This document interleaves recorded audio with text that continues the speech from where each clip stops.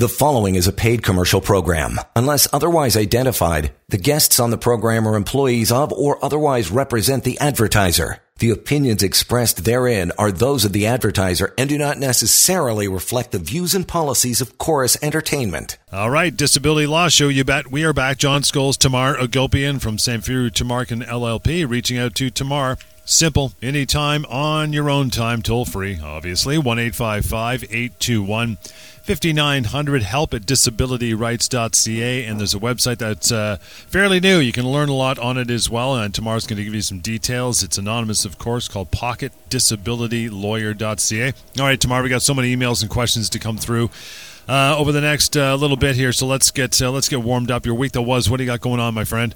This week, I wanted to feature a couple of really helpful tools that we have, and really it's the focus of getting as much information out to people as we possibly can, John.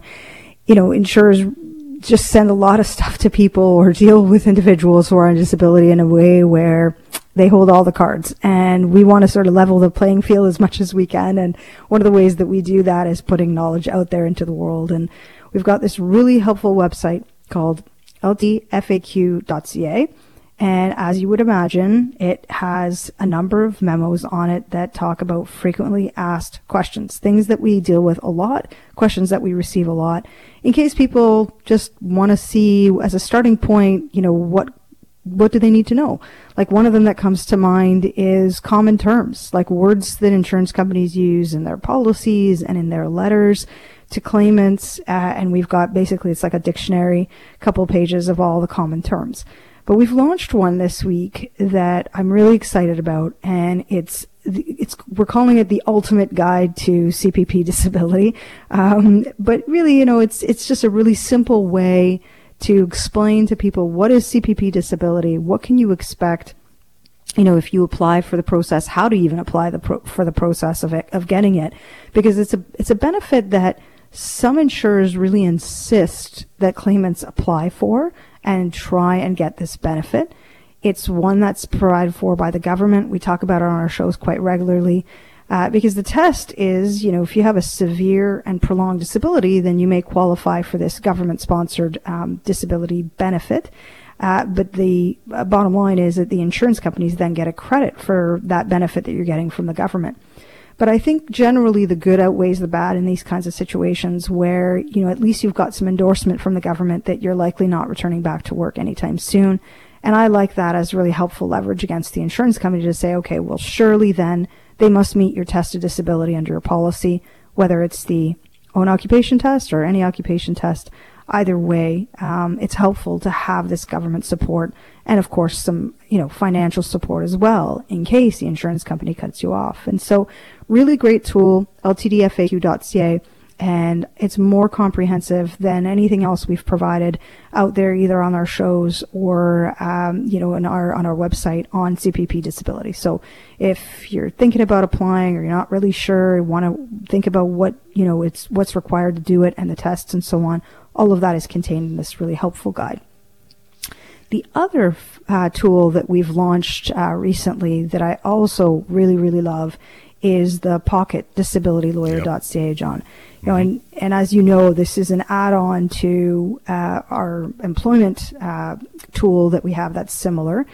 And what this is meant to really do is to, again, allow people to have a starting point to having their questions answered.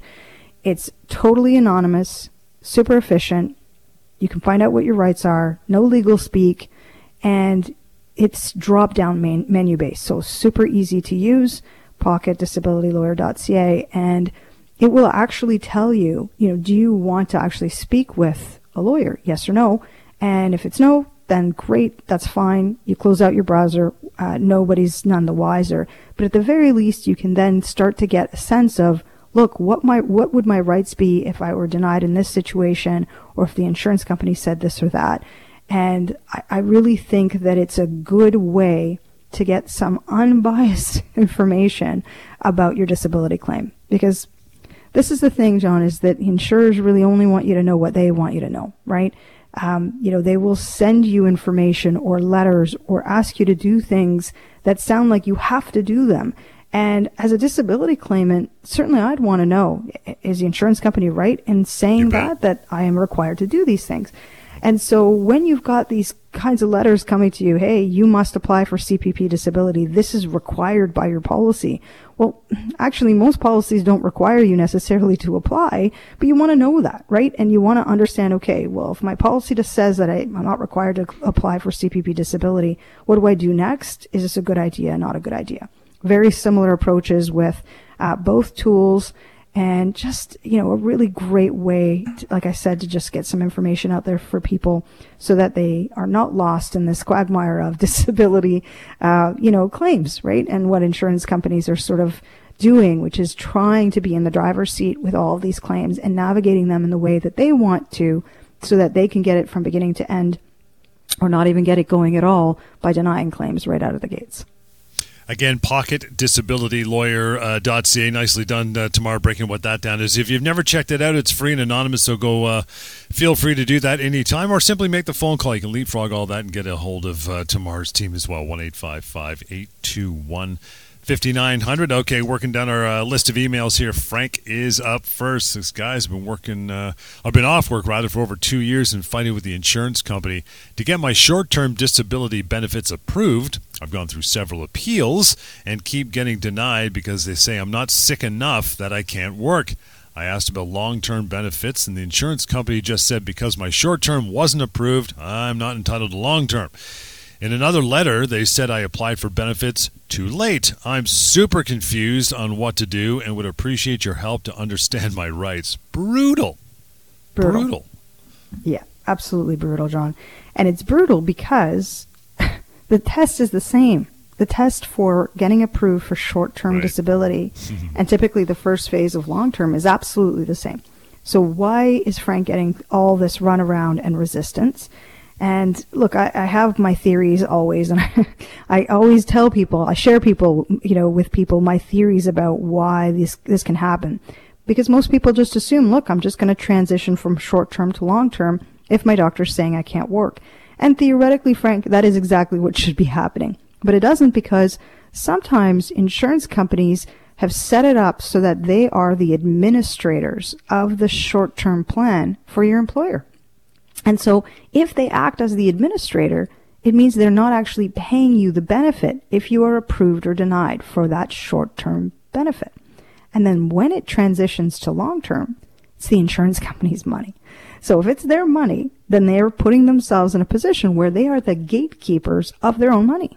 So they are going to try and resist the transition from short-term to long-term if it means that they're going to have to pay that LTD benefit. So the idea that insurance companies tell people, John, that they are not eligible because, they haven't gotten the full short-term period or their short-term period wasn't approved is not actually correct. You would absolutely have a right to both short-term and long-term. And I think what's the worst part of all of this is that he's being told potentially that, in fact, his long-term claim was late.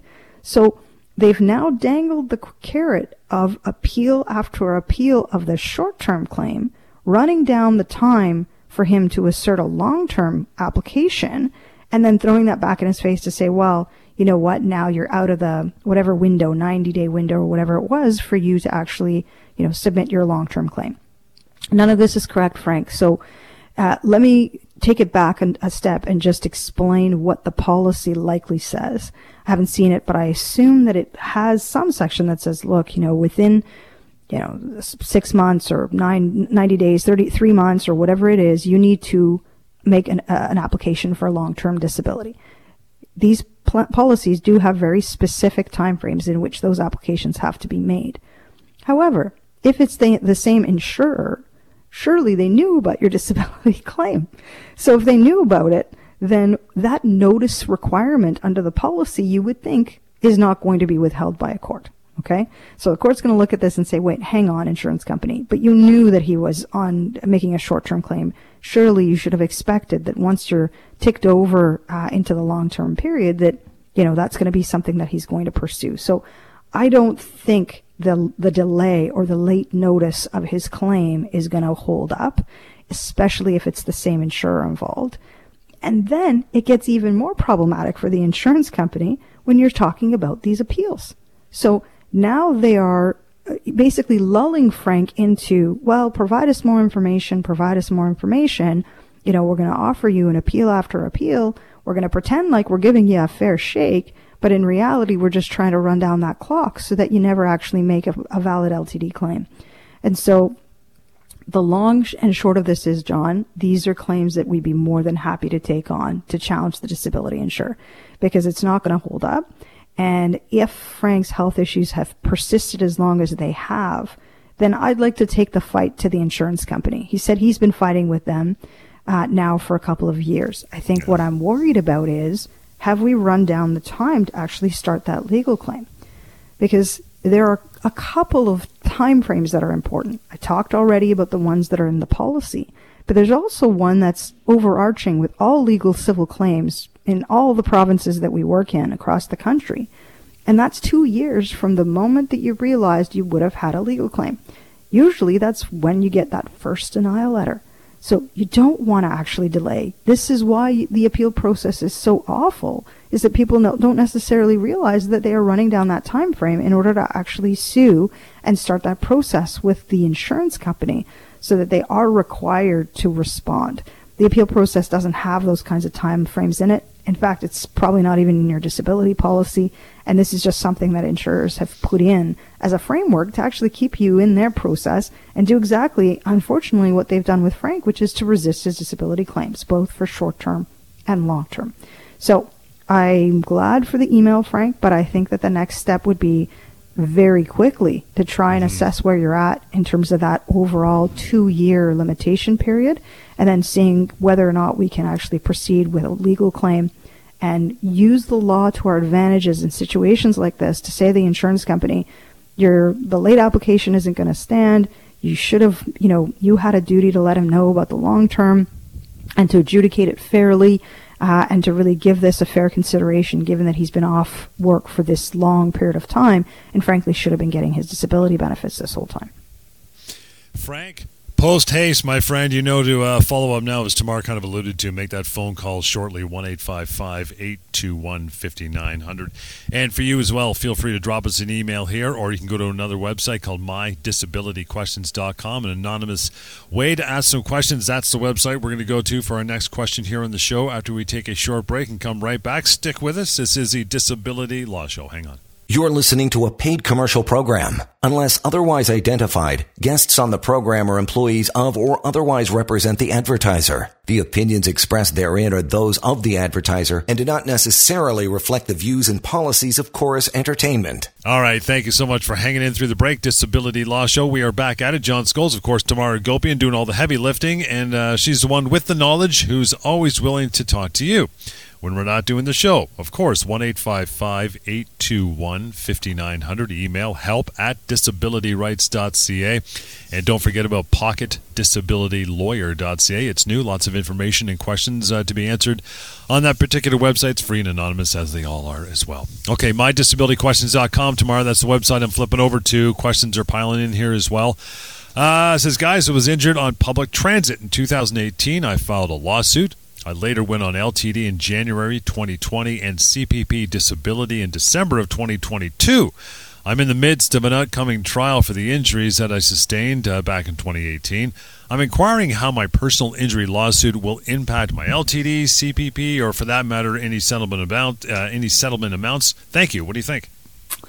This is an interesting question, John, because, it's interesting. People have lawyers, right? They have a lawyer for their personal injury claim, and yet they reach out to us to ask questions about their disability matters. And I think to myself, why is your lawyer not answering these questions for you?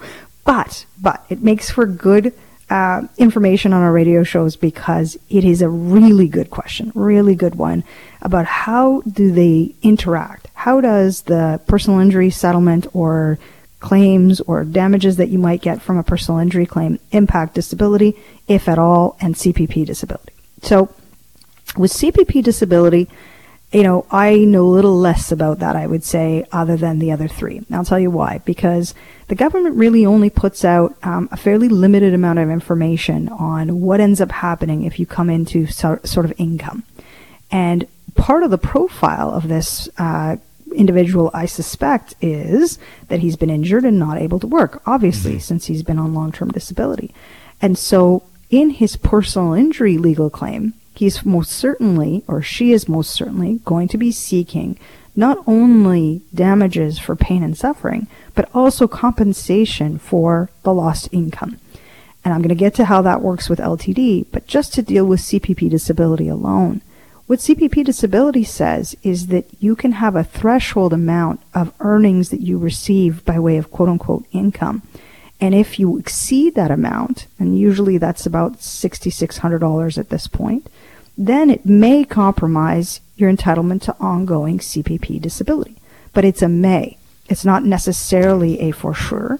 And it puts the onus on the individual getting CPP disability to tell the government about it. And I think what's interesting about personal injury settlements and a trial decision perhaps even is that you're going to get a judgment. So it's not an out-of-court settlement. There'll likely be a judge making a ruling. Maybe there's even a jury making a decision about this person's injuries, negligence, and what those damages are that are flowing from that. And so if it's out in the world and you're going to get a decision out there, you want to think about making sure that you're being transparent with these other government supports and other benefits that you're receiving so that everyone's in the loop. Okay? But CPP disability in particular may actually not be impacted at all if this individual doesn't actually get an income reward. And even then, John, I would say it's not income from earnings from actual employment, but it's income received as the damages flowing from negligence. So lots of technical things, but the conclusion being that I think CPP is okay. LTD, however, there's been lots of interesting law about how it interacts with personal injury claims and the kinds of compensation that you get from personal injury. So, as I was saying, the component of this is pain and suffering, you get damages, loss of income, you get some compensation for that.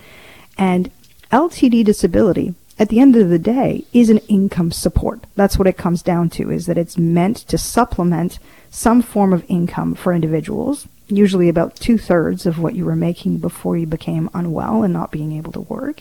And that's supposed to continue for however long you're not capable of actually returning back to work.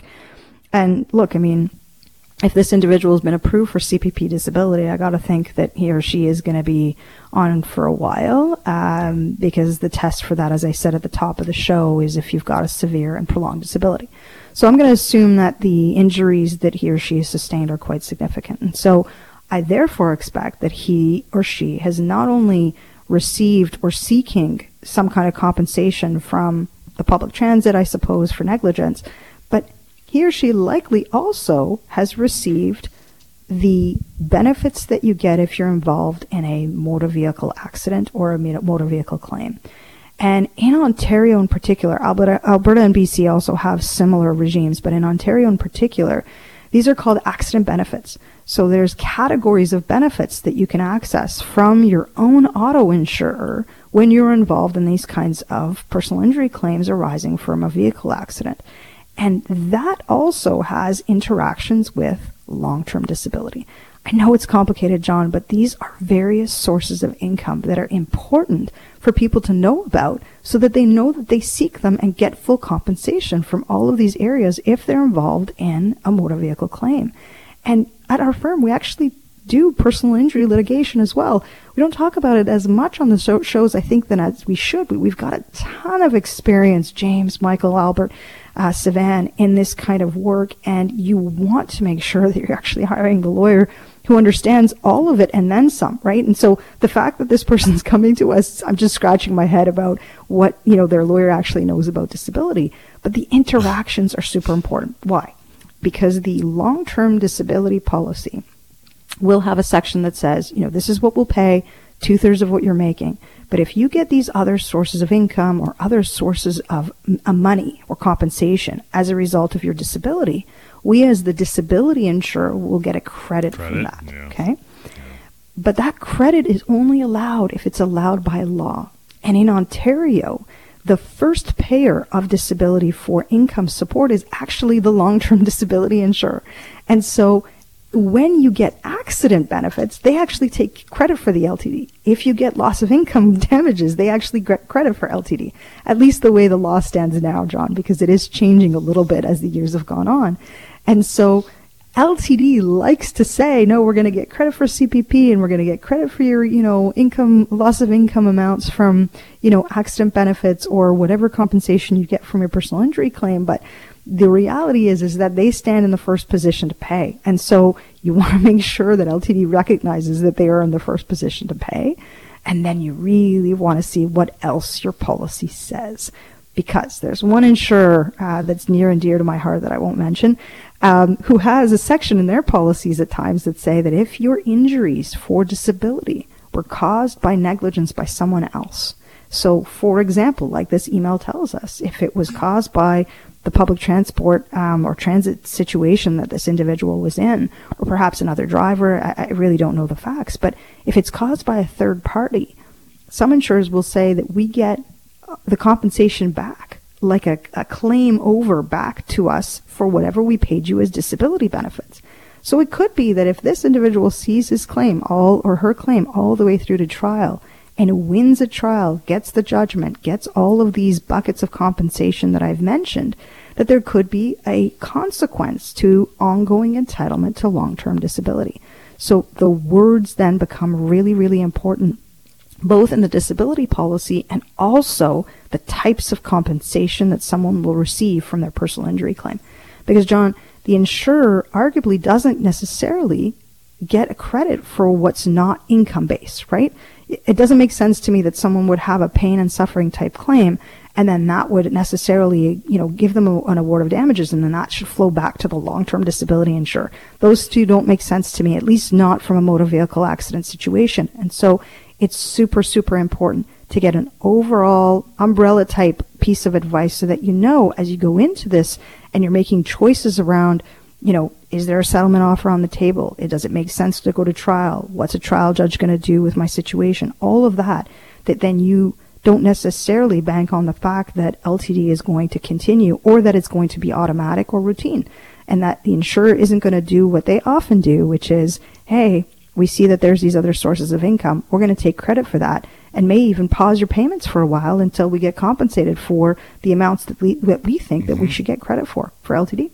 So not an easy topic, but a really interesting one and an important one that I like to talk about, of course, so that there's at least a flavor out there, a sense out there of what people need to do if they are involved in a personal injury matter. We're more than happy to represent them in situations like that as well, and then champion those rights so that you are maximizing the compensation. That's really what it comes down to at the end of the day.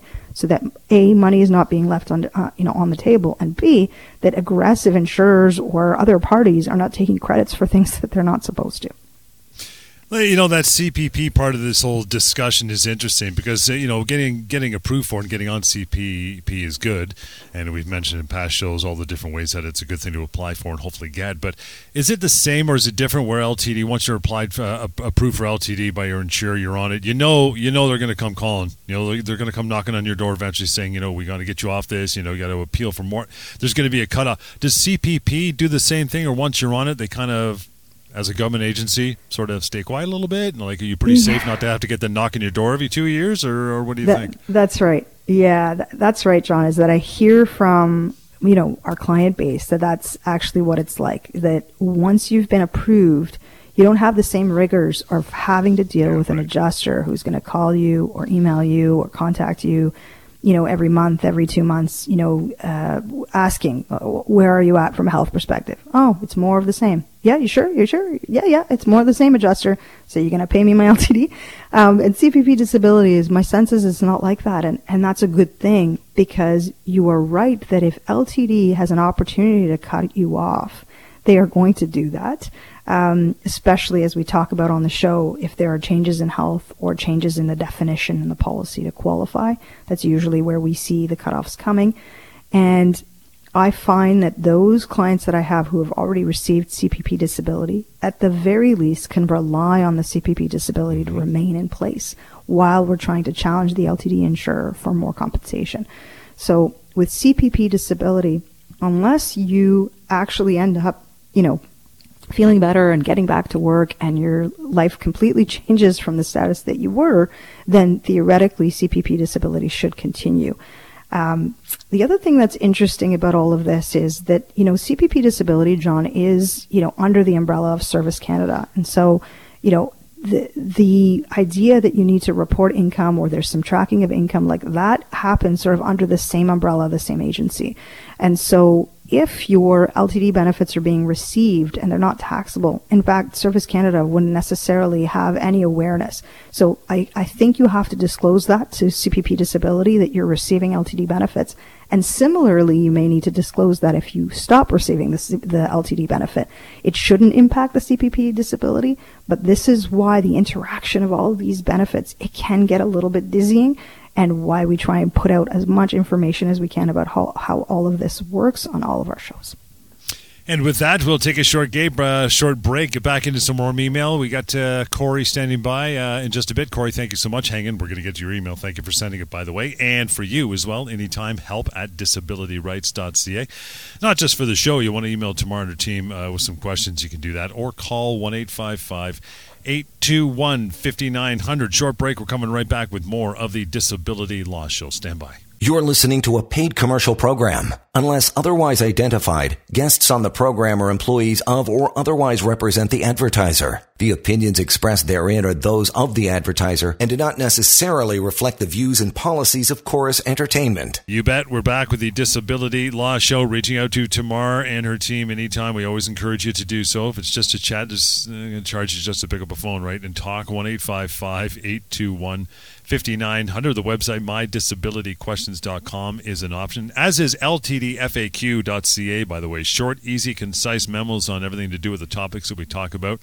It's like Lego. You can't mess it up. And then the pocketdisabilitylawyer.ca website is brand new. You can check that out anytime. All built to educate you more on the topic, which we enjoy covering here each week on the show. Okay, Corey, as promised, my friend, your email. I've been on LTD since May 2022. The reason I stopped working is chronic pain with my neck and shoulders.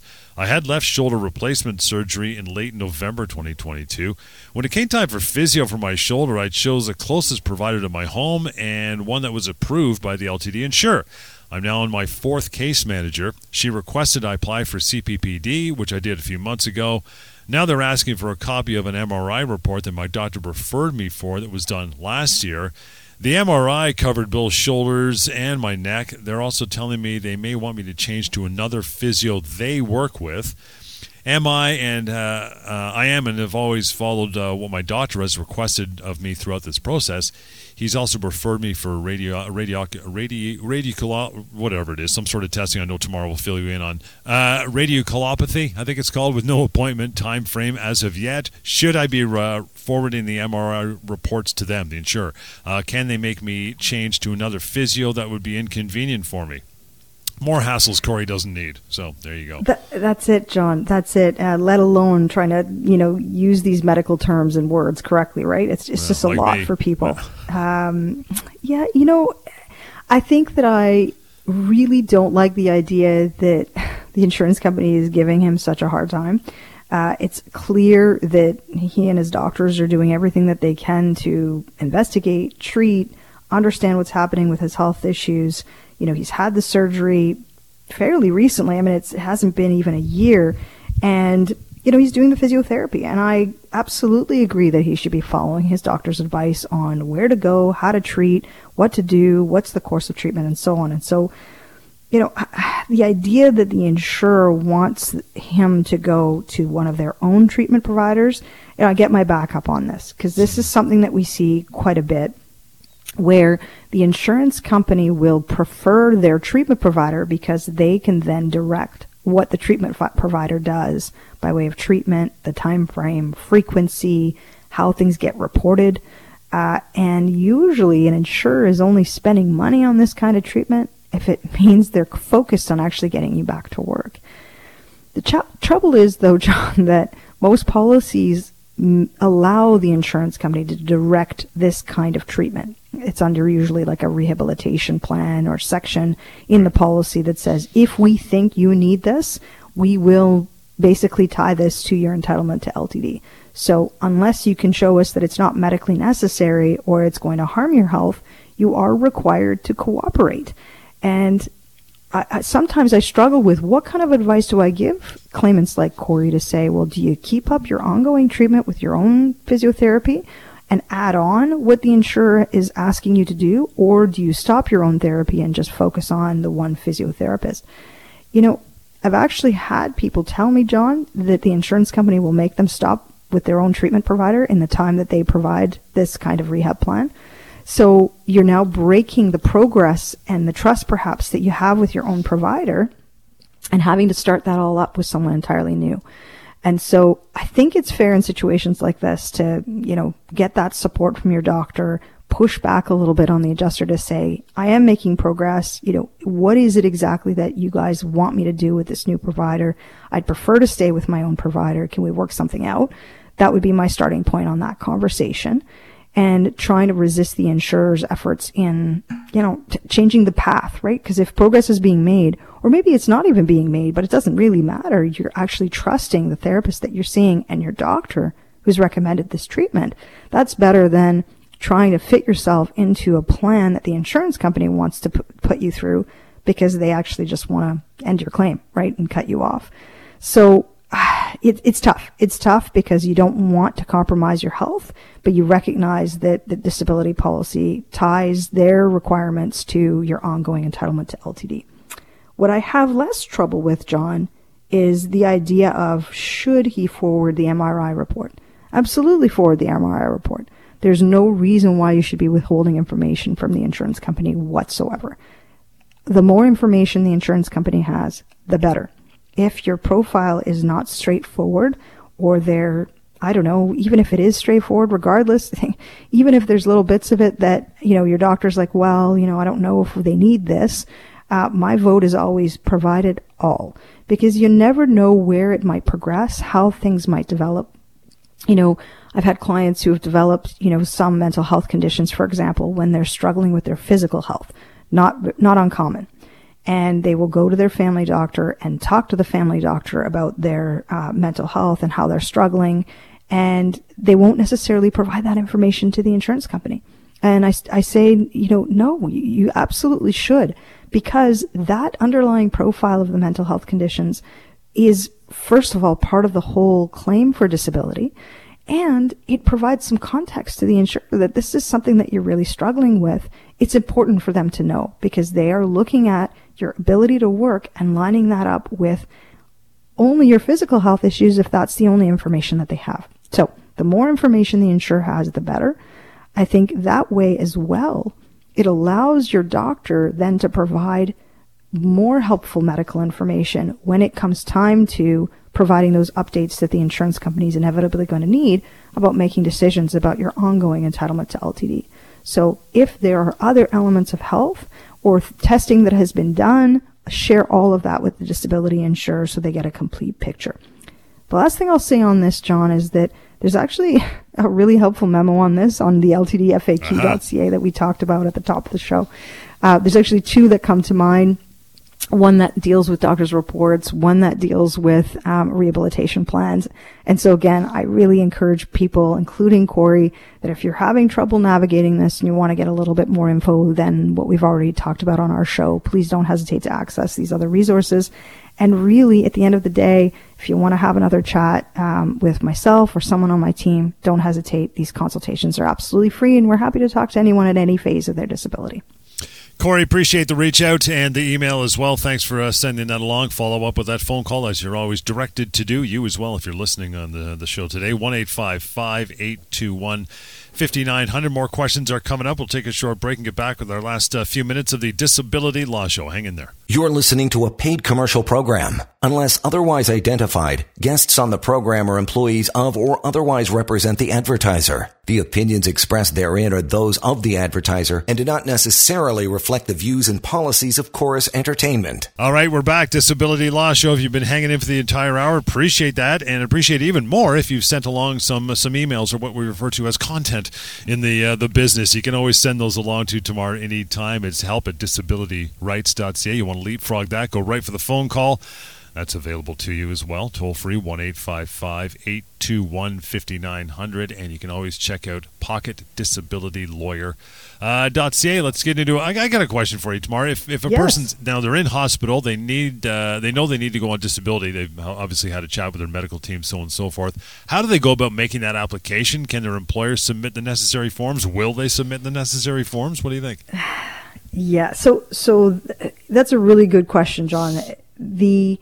Most of the policies that we talk about on the show are group disability policies. And so they are tied to individuals' employment. And I think a lot of people just assume, well, surely once I let my employer know that I'm not working, that they're going to start the processes for me that are required, or they'll let me know, or they will do it for me. And that's not true, actually. A lot of employers don't actually know when to initiate the process. They might have one or two people working in like a HR, health and wellness kind of department. And the onus really does stand with the disability claimant to start that process with the disability process, the application process rather, sorry. And so I don't want individuals to think that they can rely on their employer to do it and do it in a timely way, right? Because we talked about that earlier in our show, that there are really strict timelines involved in terms of making that claim and making sure the insurance company knows that you're not working and not capable of working. But when you find yourself in hospital, for example, there can be some exceptions, at least from the eyes of the court, right? The eyes of the court has said, if there's a reasonable explanation as to why you weren't able to do a timely application. And for example, if you were in an incapacitated state, for example, what if you're in a coma, God forbid, or in a temporary ICU unit? I'm just trying to think of really extreme examples, but it could be just as simple as, look, I have a broken leg and I stayed in hospital for a week. There is not that same strict adherence to the timeframes to start the disability claim. But I don't want anyone to think that just because they're in hospital that the employer is going to do it. It would be worth, at the very least, sending an email or getting a family member to send an email to the employer and then asking, by the way, can you put us in touch with either the administrator or the insurer for disability benefits so that we can at least let them know that an application is coming. But the courts have given some forgiveness in situations like this. We call it relief from forfeiture, legal terms. But it's a relief that you would seek from the court to say, hey, I did not have perfect compliance with the policy terms on notice or submitting my application on time. Will you forgive that compliance issue in favor of actually considering the disability claim on its merits? And generally, if it's within a certain period of time and there's a reasonable, I don't want to say excuse, but explanation, I suppose, for why there was delay, then you should be okay. But the bottom line is that if you can make timely notice, even if the application isn't in right away, that will go a long way, I think, in resisting what insurers typically will do, which is to say, you know what, you're a little bit late. Like, I'm thinking about, John, I have a client right now, I'm actually drafting her claim right now, where the insurance company said to her she was 7 days late. 7 days late. Wow. Yeah, it's just bonkers. And the employer admitted that they had provided her with the forms too late. And they said, oh, you know what, she reached out to us, but by the time we got it to where she was beyond the time frame, can you please accept this as a reasonable explanation for the delay of her application? And they refused. And what they said to my client was, well, you should have known. And you should have known, and it is ultimately your responsibility to have done a timely application and let us know that, you're going on disability or you've been on disability for some time. And her response to the insurer, which I think is a valid one, was, I actually didn't know. When I did find out that I had to make this claim, I reached out to my employer and, unfortunately they didn't provide the documents on time. And so this is an interesting one, but a good one to start a legal claim on, because I don't think the insurance company is on good footing. 7 days is not enough to prejudice a proper review of her disability claim. I've seen cases, John, where it's been months of delay. Not that I want to encourage our listeners to wait that long, but you can see that it was not reasonable for them to have denied her claim on that basis, especially when the employer was supportive and given all the facts that was presented. She was waiting on medical testing and other things that was happening, John. So this is a good question, and one that I think that we lose sight of sometimes when we just assume that people are making timely applications. And I think that insurance companies have Unfortunately, they have adjusters who lose the humanity at times when they look at these kinds of claims. Very robotic, very automatic. And, they'll look at the dates and that's that. And they will, if they can find a technical reason to deny the claim, they will. This is why we're here, because when they do it incorrectly, this is why we champion rights for our clients on proper bases, because it's just simply not going to hold water. And I suspect we're going to have a good compensation and good result for our client on that for that reason alone, because they acted poorly. Especially 7 days. I mean, come on, chicken doesn't spoil that fast. I mean, it's like that seems totally unreasonable to me. Is that commonplace you found in the business or no?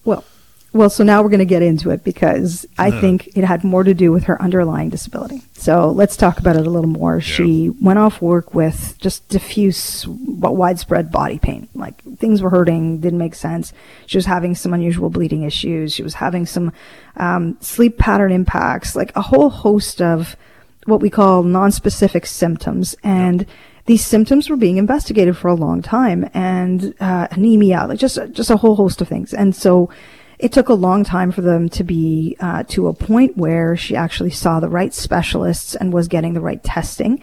As we know, things are very, very delayed in the medical world right now across the country, unfortunately, and insurance companies are not very patient in having to allow people to work through that process. At the end of the day, she was diagnosed with lupus. Okay, so she was diagnosed with lupus, but it took 8 or 9 months for her to be diagnosed, and she was really, really sick for a long time. And so I think that they're looking at her profile. She's in her late 40s. These policies typically pay until you turn 65. If they can find a very technical, silly reason to deny the claim on a 7 days delay, then they will do that, because someone like a lupus profile perhaps doesn't get the right health management to find themselves back to a work setting. And that is what it is. At the bottom line is the money, right, John? If they don't have to release that LTD benefit month over month, and they don't have to have people like this on claim when they should, that is why they're getting the premium, then they will resist it on technical reasons. I think that's truly what's going on here, which is why when she called us, said, I have no hesitation taking this on, by all means. And I can assure you we're going to have a resolution within a number of months, because their lawyer is going to see this the way that I see it, which is this is a valid disability claim, one that took time to resolve, or at least diagnose, I suppose. And then the application, the delay of the application is a no, never mind. And this should have been approved from the start. And with that, we are out of time. Fantastic work as always. You want to reach out to Tamar now, you can do so, and you can catch her on our TV show as well. Simply go to disabilityrights.ca, the media page. You'll find a time and a place to catch that show on TV. But keep listening to the radio show and keep reaching out as well. 1-855-821-5900 to reach Tamar and her team. help@disabilityrights.ca is the email address we use, and that website you can go to again, pocketdisabilitylawyer.ca. Thank you so much, and we'll catch you next time here on the Disability Law Show. The preceding was a paid commercial program. Unless otherwise identified, the guests on the program are employees of or otherwise represent the advertiser. The opinions expressed therein are those of the advertiser and do not necessarily reflect the views and policies of Chorus Entertainment.